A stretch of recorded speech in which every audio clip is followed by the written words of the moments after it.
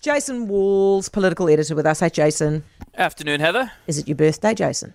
It is my birthday, yes. Happy birthday, Jason. Well, thank you very much. Rawati Waititi was kind enough to throw parades all across the country for me, so that was nice of him this morning. I feel like you might have misinterpreted what happened this morning. How old are you, by the way? No, actually, don't tell me that, because it's nobody's business. That's rude. I would never ask a woman that, so I can't ask you that. Okay, here we go. Just moving right along from the obvious sexism on my part. Hey, these guys, so they go, it's a Pāti Māori, so all bluster, no delivery. They swore allegiance in the end.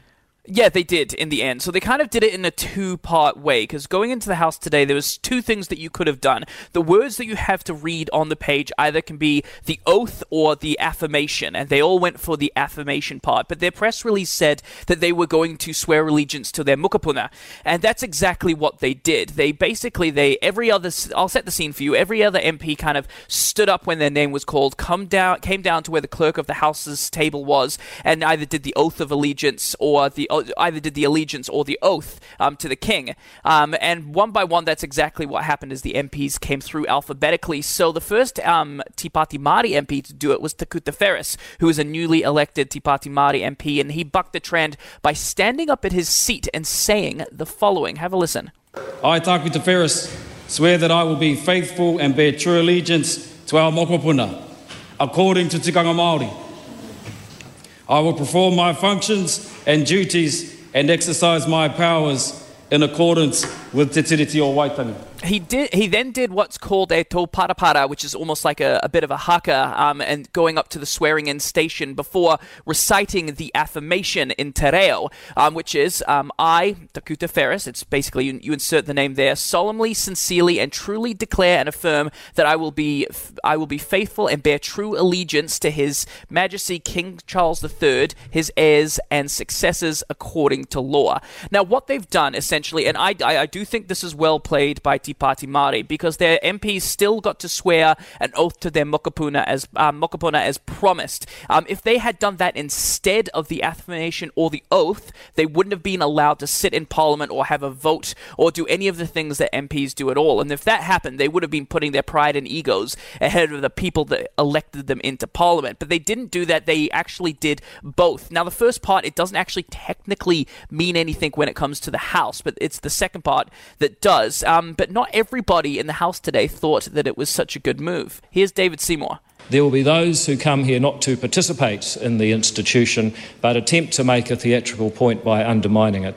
That may be the greatest challenge that you face. Now, he's not very pleased about that. There was one more element of controversy today. Eagle-eyed stuff reporter Glenn McConnell spotted that instead of saying in the te reo reference to the affirmation, instead of saying King Teara, Ferris and Rawati Waititi said Kingi Hari, which in te reo can be an insult which refers to a rash, or in this phrase, it could be translated to an insult, meaning the rash king or the objectionable king. Here's how Rawati justified this one.